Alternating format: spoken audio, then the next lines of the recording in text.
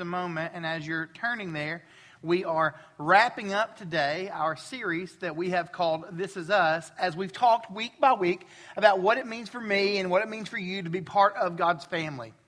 And we looked at what it means for us to gather together our first week, and then what it means for us to grow as disciples of Jesus. Last week, we had the very difficult conversation about what it means to give of your time, of your talents, and of your treasures. Not just of what's in your wallet, but of the person who is holding your wallet. And today, we're going to talk about what it means for us to go. What does it mean for us to see mission in the way that God seems to see mission? And we pick up in Acts chapter 2, our framework for the entire series, and the closing phrases of that give us some shape to how God sees the mission of the church, this family of God that He's put together, that He's united throughout history, that He's united globally. And in Acts chapter 2, verse 47, it says they were praising God and having favor among all the people, not just the people within, but the people outside of their gathering.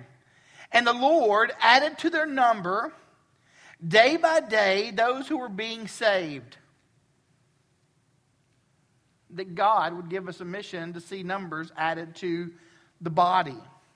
That God would give us a mission so that we would see and hope that others would come to faith in Jesus. Do you have a mission? All of us have a mission. Some of us had a mission on Thursday.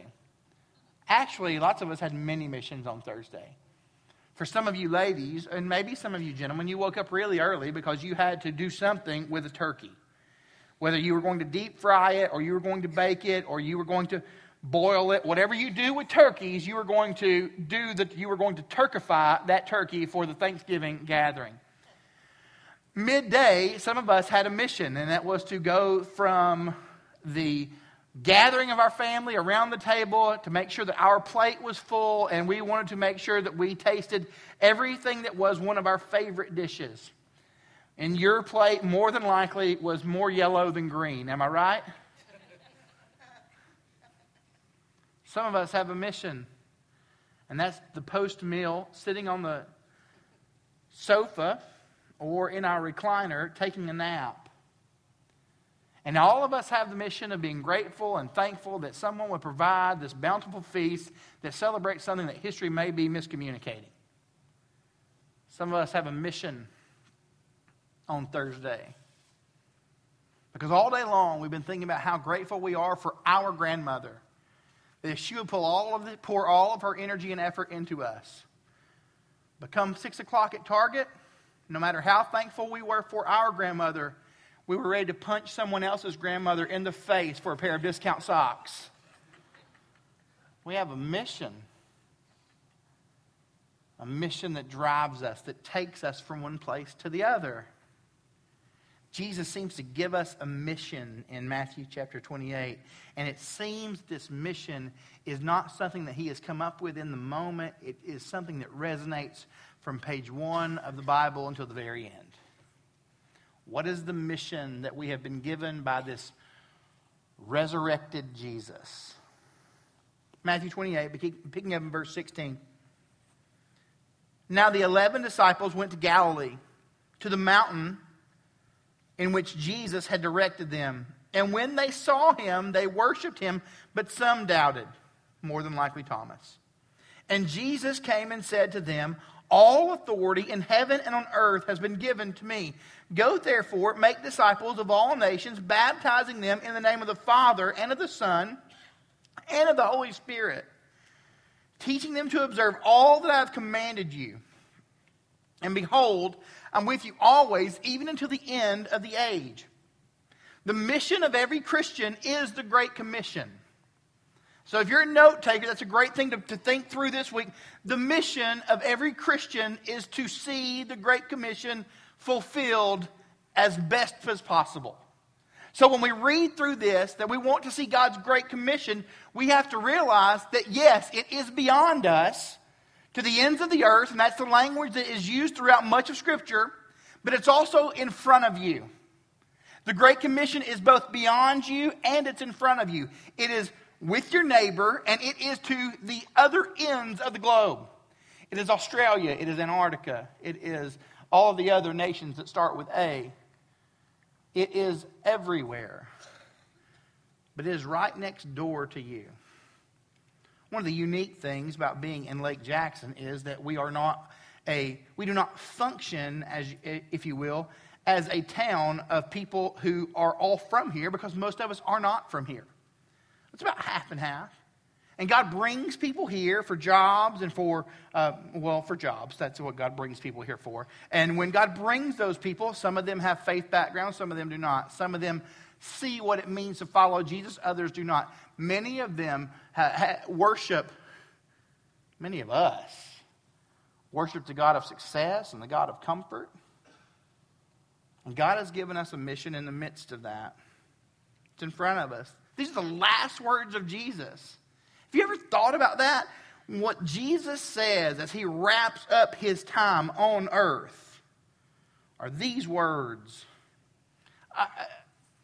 I don't know if it still works like this. I graduated high school in 1995. That means that I'm not Generation X and I'm not a millennial. I'm this small group of people, 1977 to 1983, who were born between those years, who fully understand Stranger Things. And I am what's called an Xennial. And anybody else in that grouping of people? Okay, those are my people right there, our people in the house. And but when I graduated, I had a yearbook that was there. Do they still do yearbooks in schools, or do you just text each other? So I remember going around from person to person for them to give me their last words. And there was the girl generic form of the last words. Have a great year, stay sweet, Jenny. That was it. And then there's the friend who just is being realistic with you. I have loved being best friends, but just know after May, we're probably never going to talk again. You are so awesome, don't change. Kevin. And then there's the joker who signs your yearbook vertically and because he wants to be inappropriate. We know that person, right? And then you have the person who you had a crush on, but they did not have a crush on you, and they feel their closing words to you should clarify how they feel. I love you, but not like that.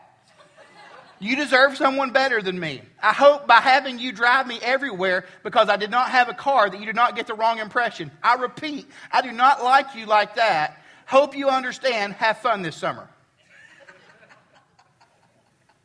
So then we go to our grandmother to have her sign the yearbook. And she writes something really sweet. And she speaks ill of your handwriting.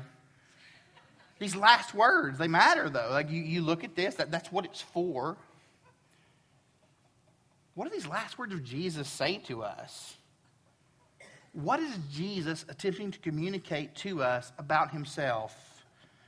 Verse 16, now the 11 disciples went to Galilee to the mountain to which Jesus had directed them. And when they saw him, they worshiped him, but some doubted.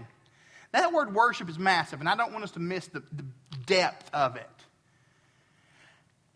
When we talk about worship in the New Testament, when you talk about worship in all of Scripture, it is not that they opened up their hymnals or that they posted some songs on the screen. It's not that they had a certain time that they gathered together. The word worship here, it means that they lay down in front of Jesus. Right there in front of Jesus, they lay down and to worship him. And that's problematic if you have come from a monotheistic world of Judaism, because you don't worship anyone that's not God. You worship only the one true God, and if you worship anything else, you're worshiping poorly and wrongly. It's their first commandment. Do not have any other gods before me. It's their last commandment. If they forget everything else in their memory, they cannot forget this. You have one God. Yet these Jewish people who 2 days earlier saw Jesus crucified, they fall down in front of him. Throughout the Bible, We see numerous situations where people fall down in front of supernatural beings who do not happen to be God. And if you'll notice, in every instance of someone falling down in front of a supernatural being who is not God, that supernatural being says, stop. But Jesus doesn't say stop. Jesus says, keep going. Jesus allows them to worship. We have numerous places where Jesus is worshiped. Matthew, where people fall down in front of him, bringing us to this culmination in Matthew chapter 28. In the Gospel of Matthew itself, Matthew chapter 8, verse 2, a leper falls down in front of Jesus and he does not stop him. Matthew chapter 9, the daughter of Jairus was sick. Jairus falls down in front of Jesus. He does not stop him. Matthew 14, verse 33, the disciples in the boat, after Jesus calms the storm, fall down, and he does not stop them. Matthew 15, the Gentile woman. Matthew chapter 20, verse 20, the Sons of Thunder, which is a wrestling tag team. They fall down in front of Jesus. People fall down in front of Jesus over and over, and he does not stop them. So this lets us know that Jesus sees himself as God. And we see that the way that Jesus sees himself shapes our response. Some doubted, but most didn't. So let's see what we find. First and foremost, we see this. We are sent by Jesus' authority as the one to be. We are sent by his authority. Verse 18, Jesus came and said to them, all authority in heaven and on earth has been given to me. Jesus is not only worshiped as God 2 verses earlier, Jesus is claiming the authority of God. Yet again, he is making a statement that he is God. So what he is telling us as followers of Jesus is this. All authority in heaven and earth has been given to me. And when he sends us, he is telling us to declare his authority. Or his reign would be the word that we may use. No gospel writer seems to focus on what. So here's the thing. Most of us as believers in Jesus have this subconscious idea that we will worship Jesus forever and forever on streets of gold and with pearly gates. And as long as we get to that side of eternity, everything's okay. And that's when worship will be in its fullest. But there is no gospel writer who seems to focus on waiting for the return of Jesus for his people to take him seriously. The mission given to us by Jesus is to make real in the world the authority that he has. All authority in heaven and earth has been given to me. We are sent by his authority. He's actually already told us in Matthew chapter 6 how to pray in regards to his lordship or in regards to his reign. He says, pray like this. My Father in heaven, hallowed be your name. Your kingdom come. Your will be done on earth as it is in heaven. If we pray like this, we cannot be shocked that God would use us to bring God's answer to it. You are the declaration of the authority of God fully revealed to you in Jesus. We are not only sent by his authority, if you're a note taker, we are shaped by his design. So when we look through the New Testament, we see that Jesus gives us a pattern by which we follow and we understand what it means for us to be declaring his authority. And this is the sandwich that we see, his authority, and then we'll see what happens in a few moments where he says, and the way that my authority will be accomplished is that I'm with you. But in the middle of this, verse 19, go therefore and make disciples of all nations, baptizing them in the name of the Father and of the Son and of the Holy Spirit. 4 verbs in verse 19. And men who are have a much greater understanding of the original languages than me, they break this down and they will show you this. That the go takes you to the primary verb of the sentence, which is make.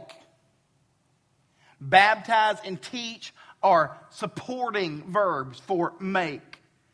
So when Jesus says all authority in heaven and earth has been given to me, that authority culminates in the followers of Jesus being disciple makers. So if the end goal of Jesus is for us to make disciples, if the desire of Jesus is for us to be a disciple-making people, are we finding ourselves as obedient to that? Go make disciples. Conversations about preaching are strange. People say weird things to you all the time, like they're not being fed. It's weird, and that's a weird thing to hear. One of the main reasons for that is when we talk about not being fed, when you look through in life, who needs someone to feed them? Well, babies do. And sometimes people who are in life situations where they cannot be fed, but everyone else, they feed themselves. Other things that you hear, that if you're a preacher or a teacher of the Bible or communicator or whatever fancy term people happen to use, sometimes people like to talk about, how do I apply this? Well, the Bible never has a word for application. Application is a watered-down way that we talk about obedience.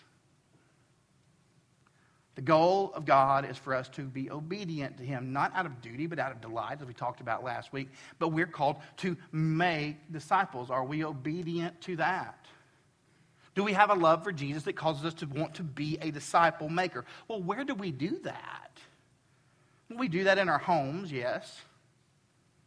But it's more than that, right? If we look through the scriptures, it seems to be more than that. If we're talking about groups of people who had numbers added to them because of this message of Jesus, it's not just about your house. It may be about your neighbor. Oh, what if it's about your friend across the street? What about the coworker who drives you insane?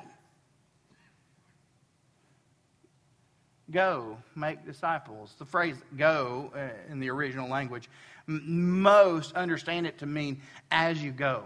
So this isn't something that we simply do in instances where it pops up, though that is part of it. But as you go, as you live your life, you are to be a person who makes disciples of Jesus. So if we're wrestling with what this passage says, we have to wrestle with this. Am I someone who is seeking to make disciples, or am I not? Make disciples. What does Jesus say about making disciples? Does He say that if we love Him enough, this will be simple?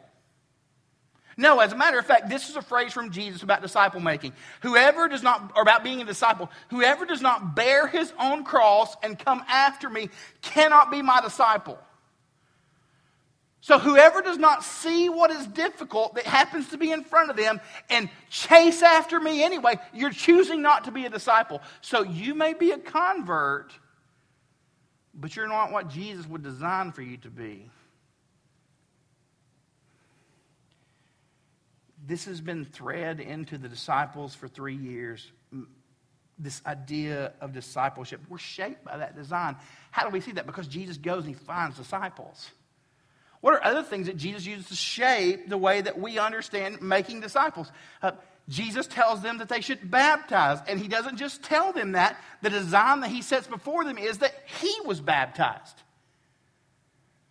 So we see Jesus baptized, and then we see Him begin to declare this public mission. So when we talk about baptism as a church, it's not just because we want to get people wet. Do you know how difficult baptism is in here? We drag a horse trough in this place.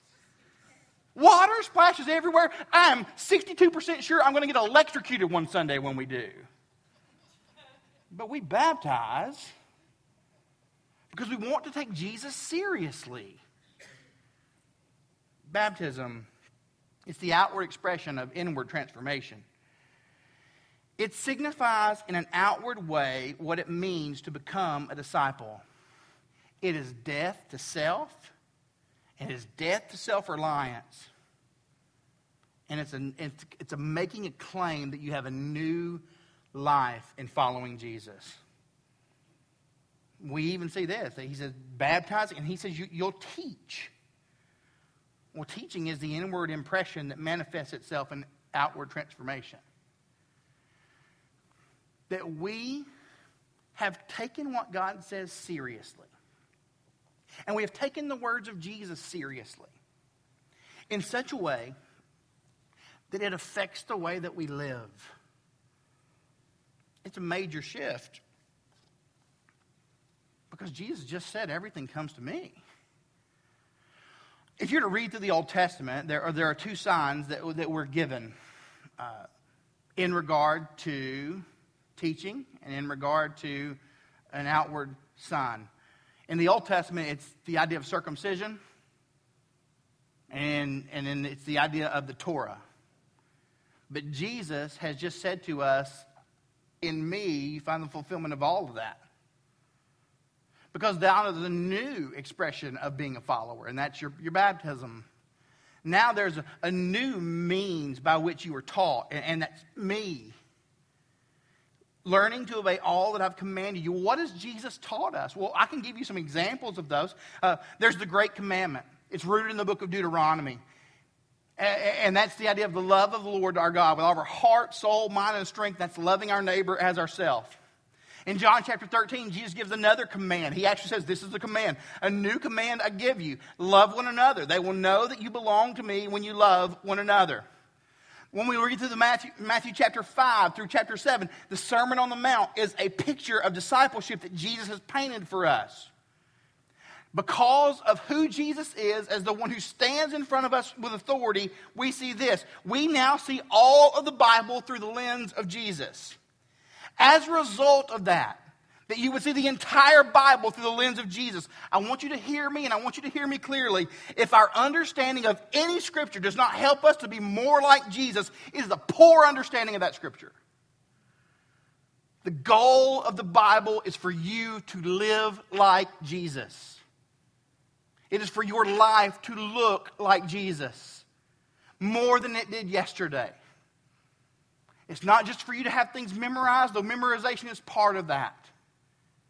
It's not just so you can recollect when you're in difficult situations. It is so that we, as people who are of the faith, look and sound like Jesus when people see and hear us. Not only do we see that we are sent by His authority and shaped by His design. Thirdly, we see this. We're sustained by His presence. Go with me. Verse 20. Teaching them to observe all that I command you. We talked about that a little bit. And behold, I'm with you always to the end of the age. We are sent by His authority. We are shaped by His design. We are sustained by His presence. Matthew chapter 1, you see the culmination of much Old Testament teaching, much Old Testament prophecy about Jesus. There was a name for Jesus in the Old Testament, the promised one. He was Emmanuel. O come, Emmanuel. You've heard that. You've sang it. If you haven't, we will deal with that, I'm sure, in the next few weeks. And Jesus, who is the God with us, has now just said, and I'm with you always. God with us, fully manifested, is Jesus with us. So God has sent us with a direction. Sent us by His authority. And He's shown us what we're to do because of His authority. And now He says, you will accomplish this because I'm with you as you seek to fulfill what I've given you to do. The encouragement of Jesus for believers is the exact same encouragement God used throughout the entirety of the Old Testament. We love to think how awesome we are. I don't know if you've ever thought about how great you are, but you probably have. And if you've never thought about how great you are, there is certainly someone in your life who tells you you're wonderful all of the time. And sometimes people use that for pick-me-ups. When we feel like we can't get something done or can't accomplish some task, oh, you're wonderful. And we tell people that they're incredible and that they're a perfect little angel and that there's no one like them on all of the earth. I was going to use the term snowflake, but I've abandoned that in the culture that we live in, the cultural climate. But we see throughout our world that people seek to be encouraged by people telling them that they're fantastic. When you read through the Bible, God never does that. Moses is with Jesus, it was with God, and I would even argue with Jesus at the burning bush in Exodus chapter 3. The Spirit of the Lord, the angel of the Lord. And he's just told, you're going to go to the king of the world and you're going to tell him to let everyone go. And Moses begins to argue and make excuses, and he has all these reasons that he cannot do what God has given him to do. And God does not stop him and say, Moses, have you looked in the mirror lately? Moses, you're a strapping young lad who's led these sheep to the middle of the woods. Moses, you have a very distinguished old man beard as of 5 minutes ago. The encouragement of God for Moses, that he would accomplish what God has given him to accomplish. I am with you. God's authority, yes. But now we see that God's presence is there. Look, we can't do this. You can't do this on your own. You're not cool enough. We're not smart enough. We're not any enough. What Chad, you just pulled one out of the wood. Look, do you have any other examples? The rest of the Old Testament, but let me give you another. In the book of Joshua, Joshua said, hey, God, I can't do it. Look, you're telling me to go across that water, and Moses already went across one body of water, but I don't think I can do that. Joshua, you're a fantastic young man. No, that's not what he hears. You know what God says to him? I am with you.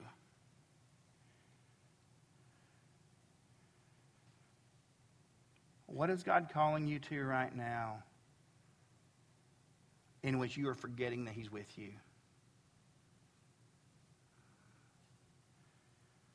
I'm with you. I can't afford that. I'm with you. You don't know the dumb things I've done. I'm with you. I'm scared. I'm with you. As you go, I'm with you. Make disciples. I'm with you. Baptize and teach because I'm with you. Always, forever, forever, ever, I'm with you.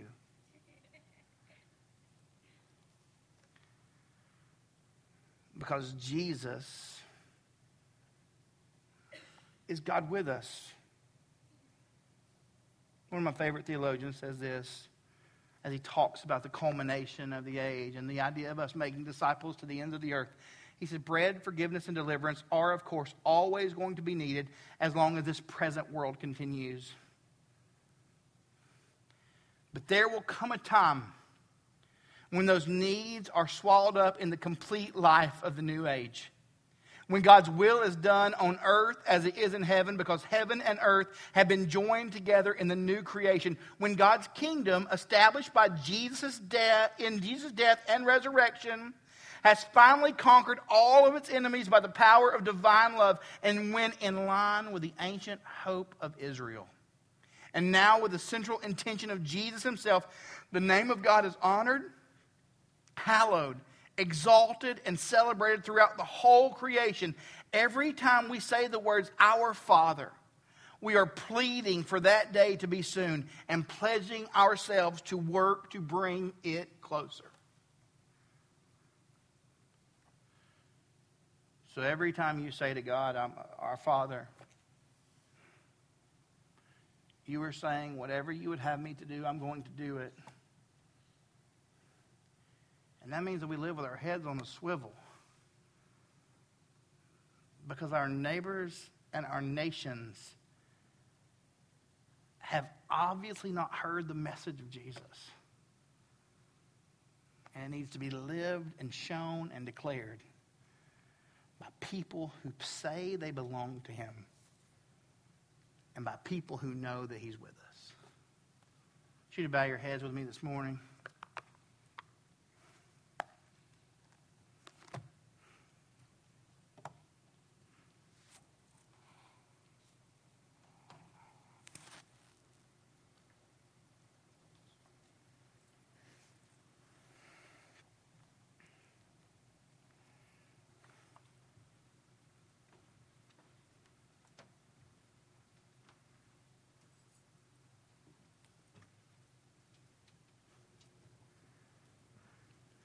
Just so I and the elders know how to pray this week, and our eyes are open because we have permission.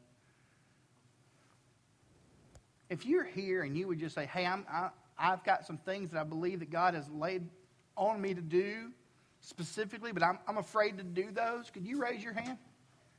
Could you raise your hand? Some people I know I need to talk to, some people I know I need to, could you just raise your hand so I can see those? That'd be great. Thank you. Thanks so much. Yeah. I am with you.